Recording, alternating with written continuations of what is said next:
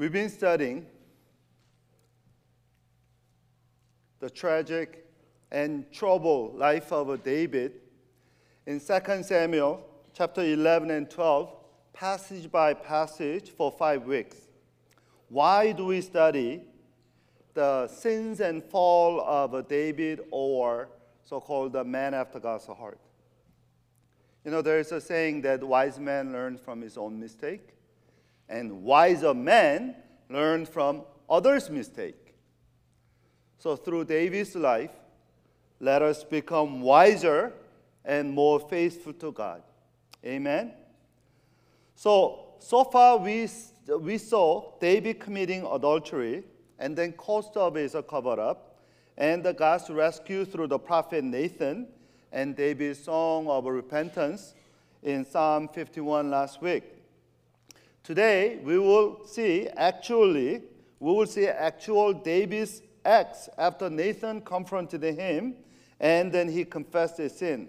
And I call it recovery with a grace. Recovery with a grace.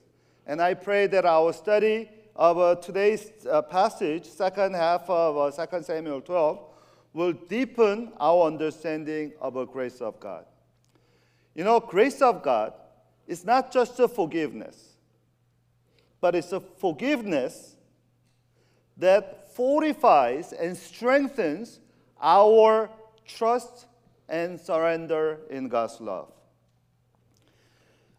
Grace of God is not just pardon, it's actually power. I just want you to know God's grace is a power. Grace not only reconciles us to God, but also recovers our path to God's calling and purpose. You know, St. Augustine once said this: "For grace is given not because we have done good works, but in order that we may be able to do them." So grace of God actually empowers us, energizes us to do the good work. You know, sometimes we Christians, we misunderstand Paul's theology as a work versus grace. Paul never negates importance of good works. We are saved not by good works, but we are saved for good works. Amen? So grace is not opposed to effort. Grace is opposed to earning God's favor through the good works. These days, a lot of people going through some tough, time in many ways, but especially mentally. And there's a pastor named Rick Warren, a founding pastor, recently retired from his church, Saddleback Community Church in Southern California. Rick Warren and Kay Warren, they have 3 children, and they lost their youngest son, Matthew, over suicide after battling with the depression and mental illness. And this is what Rick Warren said. He said, "What gives me the most hope every day is God's grace. Knowing what His grace is going to give me strength for whatever I face. Knowing that nothing is a surprise to God." Rick Warren said, grace comes from God, not just any God, but God who is perfect, and nothing can surprise God. So grace of a sovereign God gives us the strength to recover. So in today's message and today's passage, I want us to learn the 3 strengths of a recovery that God's grace gives us. The first one is the grace to move on, strength to grace to move on. For that, let's turn to 2 Samuel chapter 12, verse 15 to 23, and let's read it responsibly. After Nathan had gone home, the Lord struck the child Uriah's wife had born to David, and he became ill. David pleaded with God for the child. He fasted and spent the night lying on sackcloth on the ground. The elders of his household stood beside him to get him up from the ground, but he refused, and he would not eat any food with them. On the 7th day, the child died. David's servants were afraid to tell him the child was dead, for they thought while the child was still living, he wouldn't listen to us when he spoke to him. How can he now tell him the child is dead? he may do something desperately. David noticed that his attendants were whispering among themselves, and he realized the child was dead. Is the child dead? He asked. Yes, they replied, he's dead. Then David got up from the ground. After he had washed, put on lotions, and changed his clothes, he went into the house of the Lord and worshiped. Then he went to his own house, and at his request, they served him food, and he ate. His attendant asked him, "Why are you acting this way? While the child was alive, you fasted and wept, but now the child is dead, you get up and eat." He answered, "While the child was still alive, I fasted and wept. I thought, who knows, the Lord may be gracious to me and let the child live. But now that he is dead, why should I go on fasting? Can I bring him back again? I will go to him, but he will not return to me." There's so much to reflect here, so much. So let me give you a warning and outline. Half of today's sermon is a part one here, okay? We have 3 main points, and the first main point is half of the sermon. Here, we're going to reflect the 3 things. The first thing is that suffering of an innocent. Look at the verse 15. After Nathan had gone home, the Lord struck the child. This is hard for many, especially modern people, to accept. Does God really strike or make an innocent suffer? Sadly, innocent often suffer because of sin of guilt. That's what the collateral damages in Ukraine, Syria, and what dictatorship in Venezuela and El Salvador caused. Children pay price of a sinful parents, according to the Bible.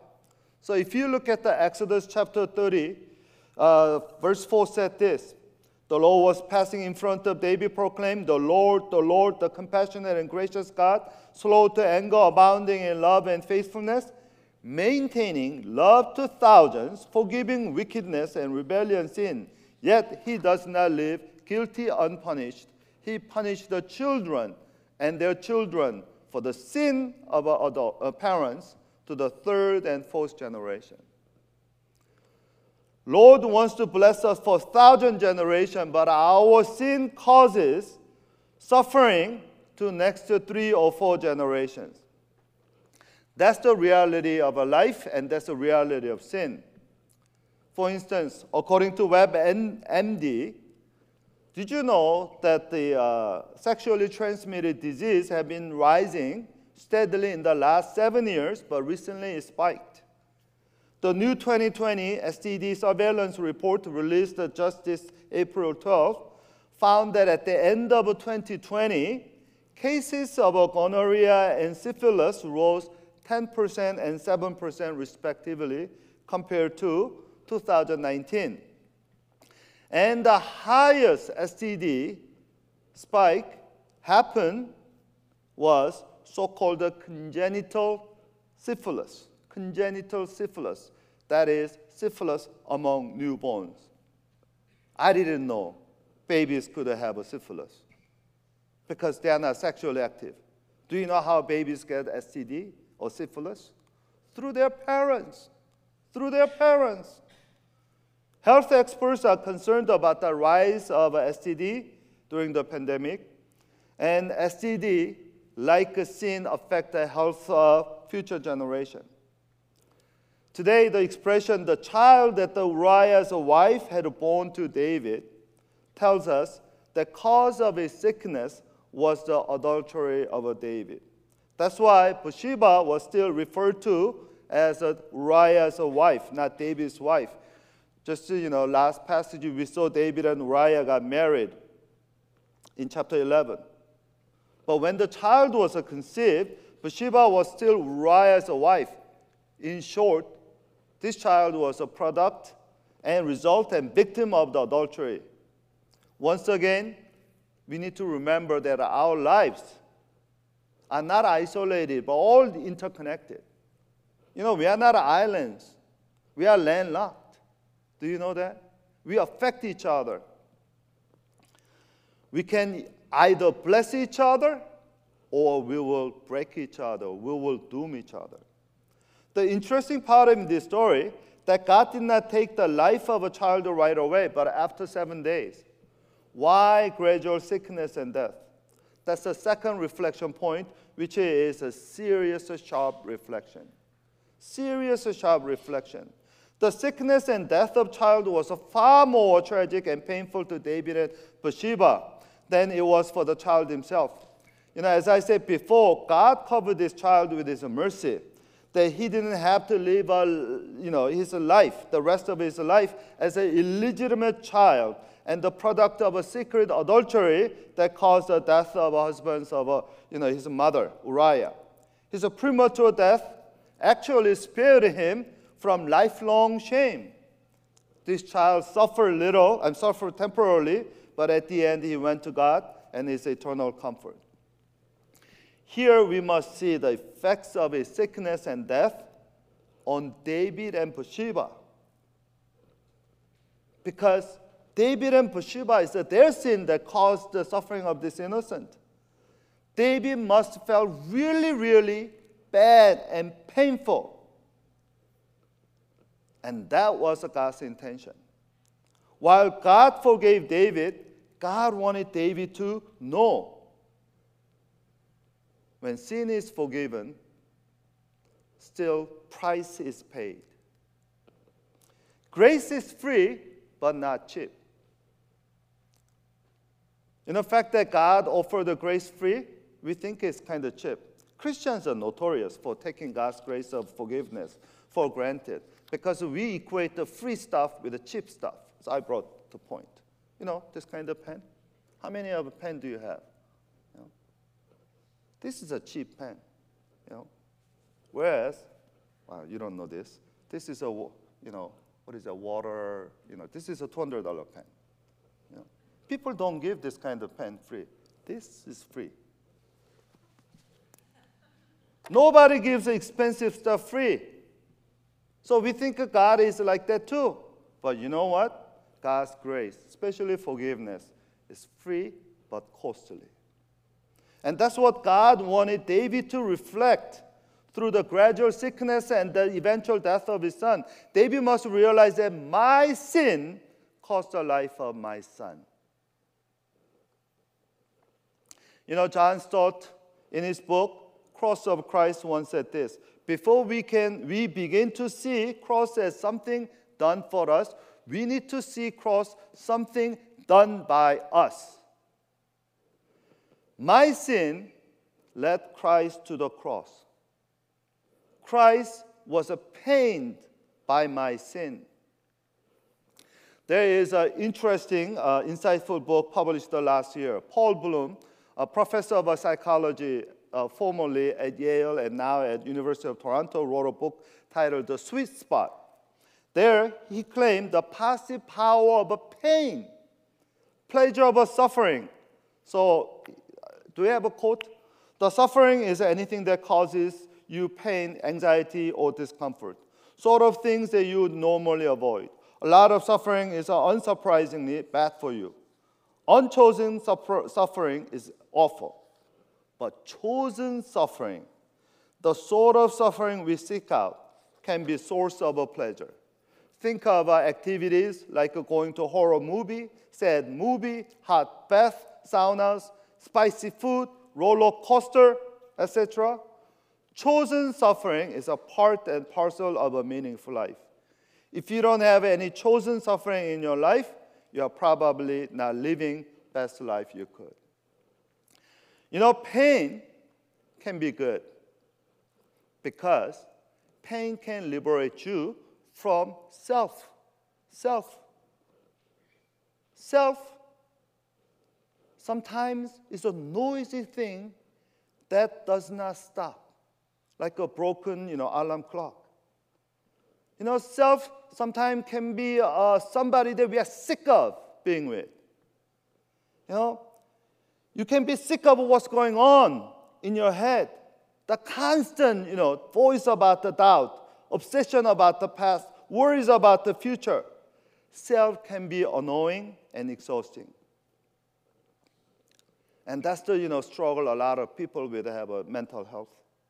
One thing pain does to self, it obliterates all of that. Pain captures your attention and your focus from self. When you're in pain, you don't think about yourself. You're just in pain. Paul Bloom said, chosen pain, or, quote, benign masochism, can liberate us from anxiety and annoyance of self. In other words, pain can give you escape from self. And listen to me carefully. Cross of Christ is a God's chosen pain to save us from our sin and ourselves.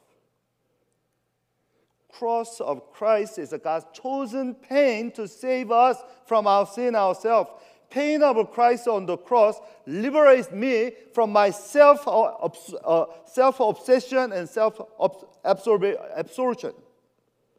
In the light of a pain of a cross of Christ, all my will actually withers, and all my pain calms down.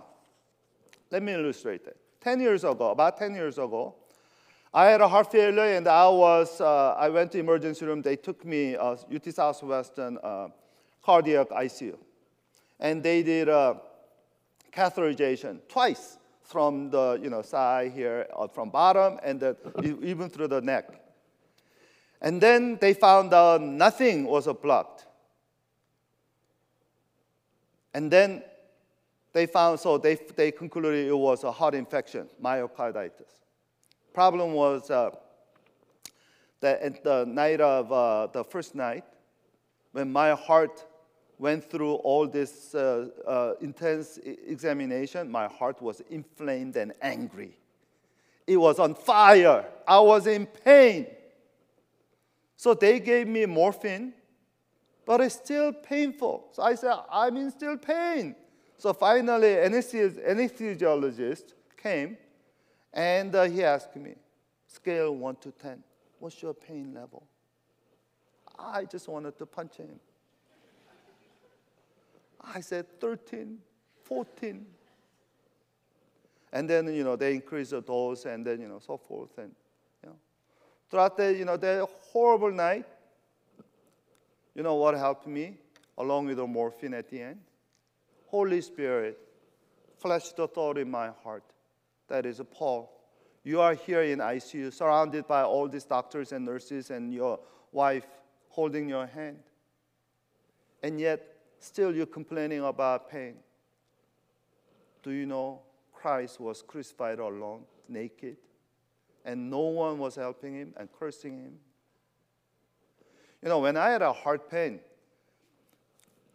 I thought I was a very pain-tolerant person, but heart pain was a totally different animal. Because do you see a movie when there is a bomb exploded? What happened? There is a force field created, right? Bomb created. When you have a heart pain, every heartbeat, there's a force field. There's an implosion in your heart. It just takes you, a breath away. But when I thought about the Christ's suffering on the cross, all of a sudden, I just, said, my heart pain is nothing compared to his heart pain. So every, that implosion, the heartbeat, I was saying, I'm moaning, oh, Jesus, oh, Jesus. They think, I was, cursing something.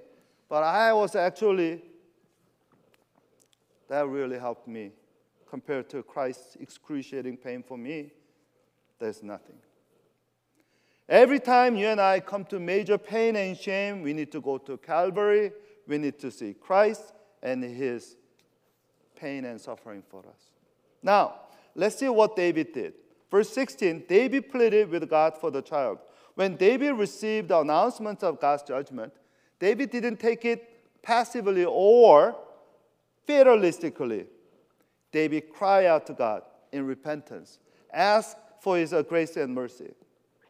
So he fasted and spent the night lying down in the sackcloth on the ground. The elders of a household stood beside him to get him up from the ground and refused, and he would not eat any food with them.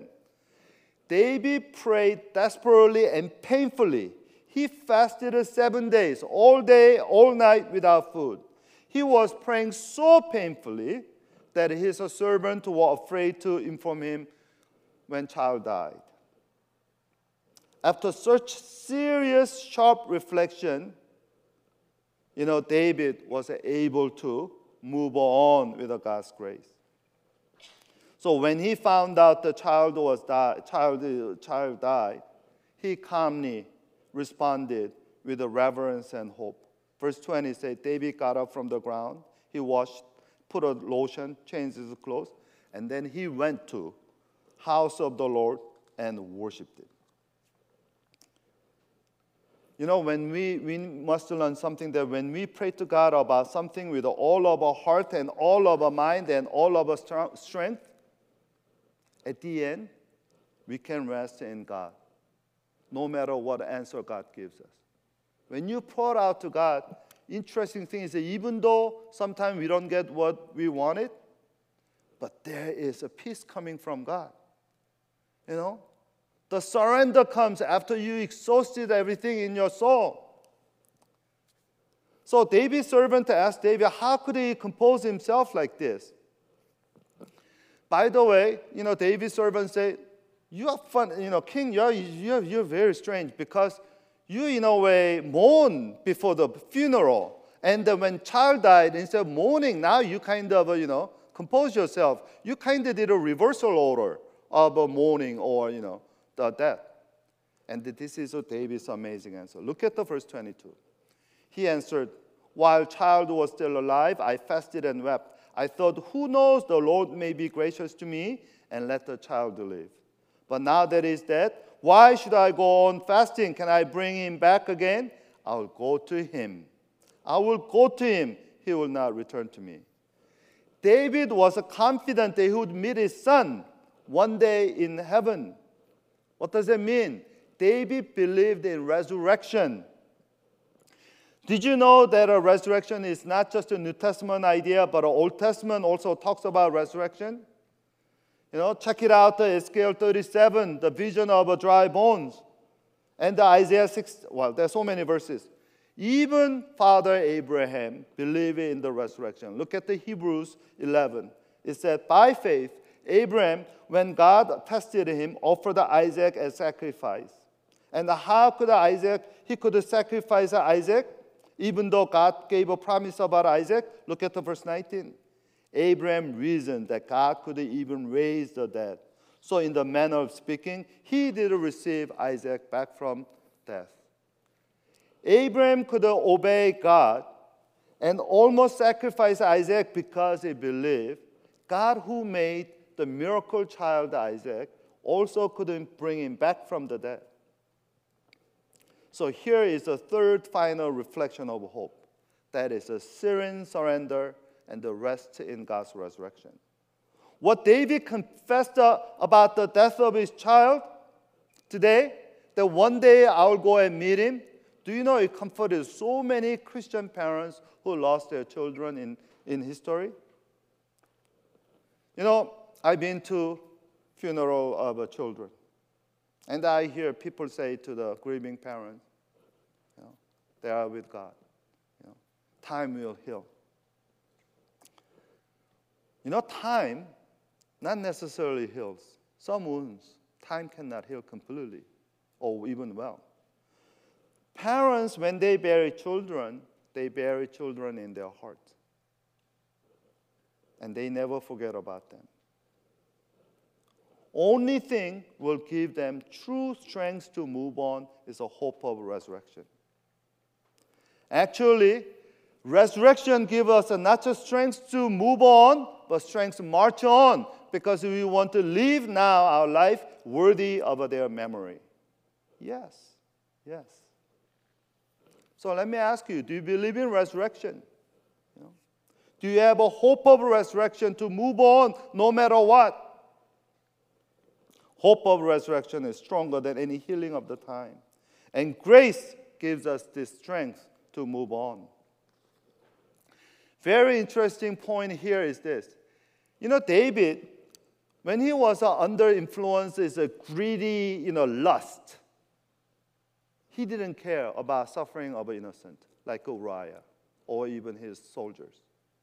But now, under the influence of God's grace, he feels the pain of a suffering. And that pain made him to really come close to God. Amen? Now, let's look at the second strength of grace for recovery. That is verse 24 and 25, and let me read.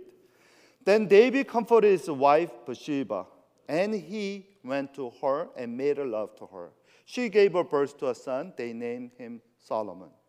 The Lord loved him, and because the Lord loved him, he sent word through Nathan the prophet to name him Jedediah. You know, this expression, the statement, then David comforted his wife Bathsheba, is amazing because David and Bathsheba just lost their first child, you know, tragically and painfully. Do you know some couples, they fall apart after death of their children? I've seen that.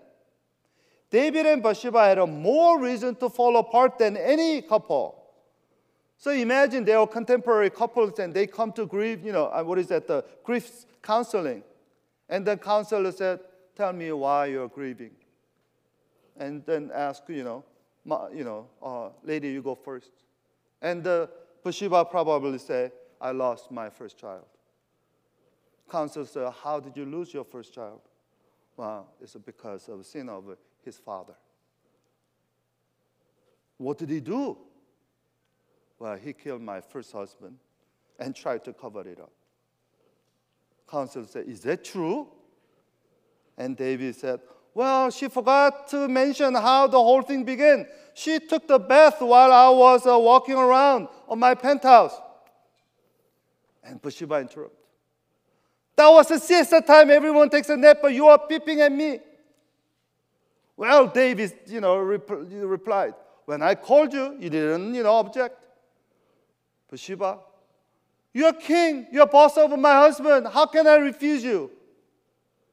David said, come on. It was a consensual. David and Bathsheba could play the game of blame and shame worse than anybody. You know, that's what a lot of couples do when they're in pain. Today, David did not complain or accuse Bathsheba. But what did he do? He comforted her. That's amazing. He comforted her. I bet that verb, comforted includes many things like apology, remorse, owning of his sin, sharing of God's forgiveness, and hope of resurrection. By the way, Bible says David comforted his wife, Bathsheba. This is the first time Bathsheba was called wife of David. Up to now, she was always referred as Uriah's wife. What's the change? With David's confession and repentance and death of their first child, Bathsheba was finally recognized as a wife of David before God. And then David went to her and made love to her. This means the second strength that God gave us, the strength to make up. They are reconciled. They have forgiven each other. And they're in love for each other. They're in love again for each other. And she gave birth to a son, and they named him Solomon. Name Solomon came Shalom. So it's basically peace child. This is our peace child. This peace child came from God's grace. When they named their child with the gratitude and the memory of God's grace and forgiveness, you know what? God was so elated. That God, so happy. What did he do? God loved him. Verse 24 said, God loved him, and because Lord loved him, he sent a word through Nathan, and Nathan the prophet named him Jedediah. God loved Solomon twice, repeated twice. God was elated when David and Bathsheba forgave each other, reconciled, and then, embraced the God's grace of forgiveness to move on. Anytime we are reconciled to each other, forgive each other, do you know God rejoices? Amen. Our God is a God of reconciliation. The name Jedediah is a Hebrew word, the two compound word. God actually made this word. It's actually Yedidiah. Yedi Yahweh will be full. It's a Yedid means a beloved. Yahweh, is a God, beloved of God. And the interesting thing is that this son born of a reconciled couple, the son of a second chance, later became a successor of a David's throne. Amen. A commentator said this: remarkably, it is this son born out of marriage that began in adultery, that will be heir to David's throne. God chose this son among David's many sons to be heir to the throne and ancestor of a Messiah, to demonstrate the truth that God forgives repentant sinners. How was it possible for Bathsheba to give such a name to a child born out of the turbulent and terrible event that led to this? She must have believed the Lord really had put away David's sin along with her sin. So recovery truth number 2 is that God gives us strength to make up. Eugene O'Neill, an American playwright, once said this: we are all born broken.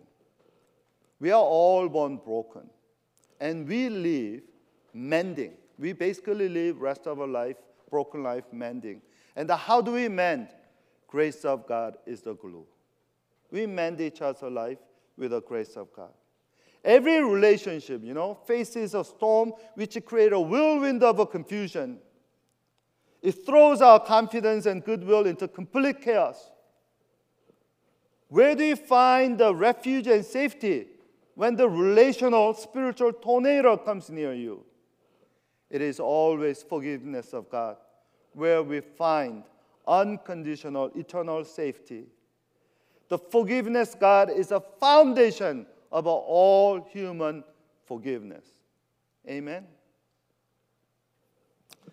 I have one more testimony, or it's more like a confession. 2 weeks ago, I didn't preach on Sunday. Dr. David Harridge was a guest speaker. And those Sundays, those weekends, Saturday, that's my true Sabbath. So I always feel guilty about my wife and even my children that are, unlike a regular family, Saturday is no fun for them. I'm not around them. Actually, I ask them to tip around me because I'm all about the Sunday. So that Saturday, I said, all right, I'm going to really, entertain them or, So I took them to, AT&T Discovery District in downtown. And especially my youngest daughter, she showed me all her friends in some kind of, exotic countries of, European, whatever places. So at least this is the least I can do. So I took them AT&T Discovery District, and there was an eatery. We bought a bunch of different food, overpriced. But anyway, I felt good. And then on the way back, I said, okay, I'm going to cook a seafood pasta for us. So we went to Central Market to buy fresh seafood. On the way, from Koi to Central Market parking lot, there is a 4-way stop sign, and the main entranceway is a two-lane. Right turn, there is a line, so you cannot turn. You have to stop and turn right. Left lane, there is no line, so you can just go. But the cross section, there is you have to stop. I saw before people just driving. If you're in the left lane, you're going straight. So when I get there, there's another car get there a little earlier than I, but I thought I have a right of way. I drove. And then he kind of upset the guy. So he followed me. And then, he was saying that, all that, and said, sir, I have a right of way. Check your DMV, whatever. Go Google, At the moment, my dear wife, ultimate backseat driver, said, you're wrong, honey. Sir, I'm sorry, my husband is wrong. And I just took the all day to entertain you, and you're siding with this stranger in front of me. Just split of second, my day was ruined. I was raw inside. I was so raw. And then, don't ask me about the seafood pasta. It was, I was, what is this? For about an hour, I was in seriously complete misery. And guess what I realized at the end? You know the real problem was? The problem that I had is not my wife. It's about me. I had a rude awakening about the fragility of my ego. Just over a little thing, I totally lost peace and control of my life, my mind. I couldn't believe that's what I am. Have you been disappointed at yourself? Forgiving other people is easy. How do you forgive yourself? That's the hard part, right? Once again, cross of Christ. That helped me. Christ died for me because he loved me. Yes, I'm pathetic, but he sees me precious. So once I forgave myself, I can forgive that horrible second backseat driver. And then, we could eat the dinner together. Yeah. Martin Lloyd Jones once said this: whenever I see myself before God and realize something about what my blessed Lord has done for me at Calvary, I'm ready to forgive anybody, anything. I cannot withhold it. I do not even want to withhold it. Forgiveness, breaks the bitter chains of pride and self-pity and vengeance, which sometimes leads to despair and the alienation and the loss of joy. When I become bitter or unforgiving toward other people, actually, what I'm doing is I'm assuming the sins of other people to me are more serious than my sin against God. And the cross of Christ corrects and transforms my perspective right there. Through the cross, I realize that no sin committed against me will be ever serious as my innumerable sins that I've committed against God. So when I find out how much God has forgiven me, that's how I can forgive other people. And the Apostle Paul says, 2 Corinthians 5:17, if anyone is in Christ, he is a new creation, old is gone, everything is new. And then verse 18, they're very critical. All this is from God who reconciled us to himself through Christ and gave us a ministry of a reconciliation. Do you know what it means to be a new creation? That means we are not only reconciled to God, we are not only forgiven, we also called to forgive other people. This is why I say Christian marriage. What is the foundation of a Christian marriage? Cross of Christ. If you don't believe in forgiveness of Christ, how can you forgive each other? Forgiveness of Christ is a foundation of all Christian relationship, especially in marriage relationship. And this is why we really ask people, are you committed to Christ before you committed to each other? If you are not committed to Christ, you don't really know the Christ's love for you. How dare you that you can love other people? We cannot even love ourselves. So let me ask you, are you a forgiver? For me, to be a Christian is not only forgiven, but also forgiver. Are we forgiver? Let me move to the conclusion and the final, strength of a graceful recovery. That's verse 26 to 35. Meanwhile, Joab fought against the rabbi of Ammonite and captured the royal citadel. Joab then sent messengers to David saying that I have fought against the rabbi and taken his water supply. Now muster the rest of the troops and besiege the city and capture it. Otherwise, I will take the city and it will be named after me. So David mustered the entire army and went to Rabbah and attacked and captured it.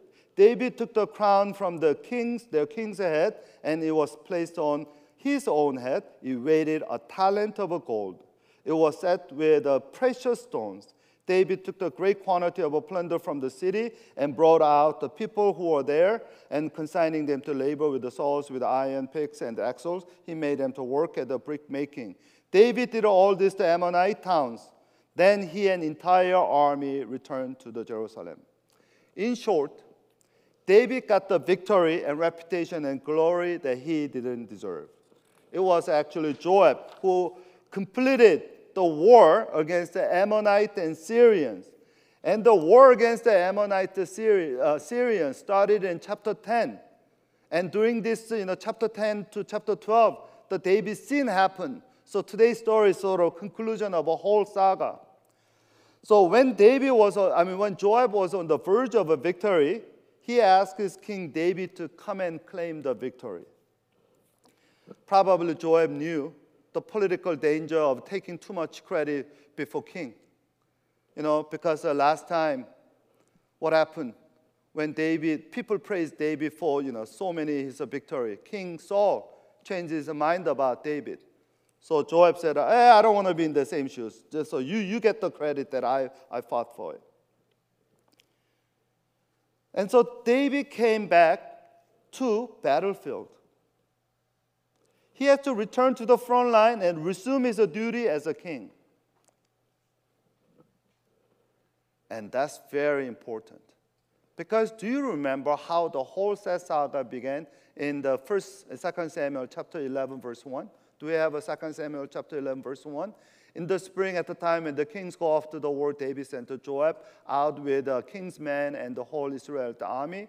They destroyed the Ammonite and besieged the Rabbah, but David remained in Jerusalem. Whole thing started because David wasn't faithful to his call of a duty as a king. And now, with forgiven by God, he returned to his duty and he becoming a king again. One thing I hope you to remember, out of our 5-week message about the David's sin and fall, is this. Do you guys remember? The safe place in spiritual life is a front line, not the fortress of a safety and comfort. Spiritually speaking, comfortable place is not a good place. Place that you struggle to love other people and pray for the people. That's a good place spiritually. Last Friday we had a joint house church and someone gave a good icebreaker question because it was a joint house church of young, medium, and old. He said, everybody tells your age and then tell us what you like to see 10 years from now.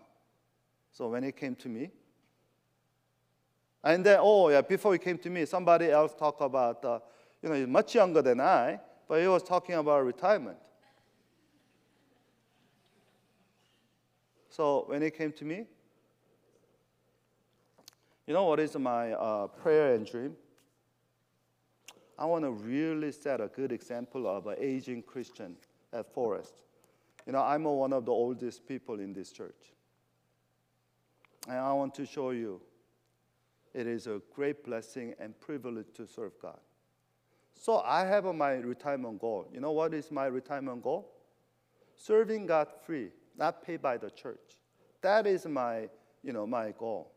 Maybe not as a lead pastor, something else. But I want to serve God, not paid.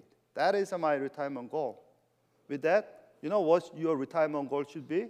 If you want to be spiritually grow, right now, you have to work to take care of your family. So you're part-time workers in the church.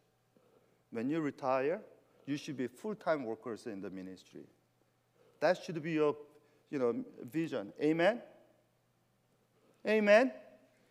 Oh, yeah. This is where we are. Forest, yeah. Amen?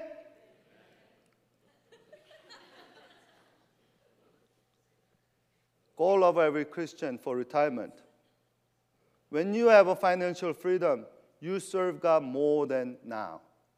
Amen? I heard you. So I'm going to keep you accountable to that. In this story, the last thing that I want to tell you is this. God basically gave grace for David, the strength to make it right. So David finally becoming king and then making everything right. And look at especially verse 30. When David took the crown from the enemy king's head, it weighed a talent of gold. Definitely that's a hyperbole, because a talent of gold is 75 pounds. Can you imagine you wearing something 75 pounds on your head? But I think it's a beautiful, wonderful sort of a metaphor. Glory that God will bestow upon us is something outweigh everything that we work for. This 70 pounds, a heavy crown symbolizes weight of God's grace and glory God is preparing for us.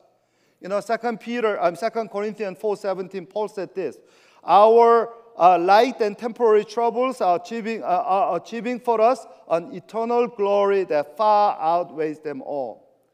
A few years ago, I shared C.S. Lewis' famous sermon, The Weight of Glory, which is based on this passage. Glory and grace that God prepared for us is outweighing everything in this world. Amen? David is getting the privilege and possession and everything that he didn't deserve. I think that's a picture of us. And again, Paul said in the 1 Corinthians chapter 3, Paul said this: so then no more boasting about human leaders. All things are yours. Whether Apollo or Cephas or world of life or death or present or future, all are yours. Twice, Paul said, all are yours. All is ours because you are of Christ and Christ is of God. In Christ we have a position, possession, and privilege of God better than anything and anyone in this universe. By God's grace, we are richer than all the billionaires. We are more powerful than all the presidents and kings. We are more celebrated than any celebrities in this world because we are children of God and heirs with Christ. Hallelujah.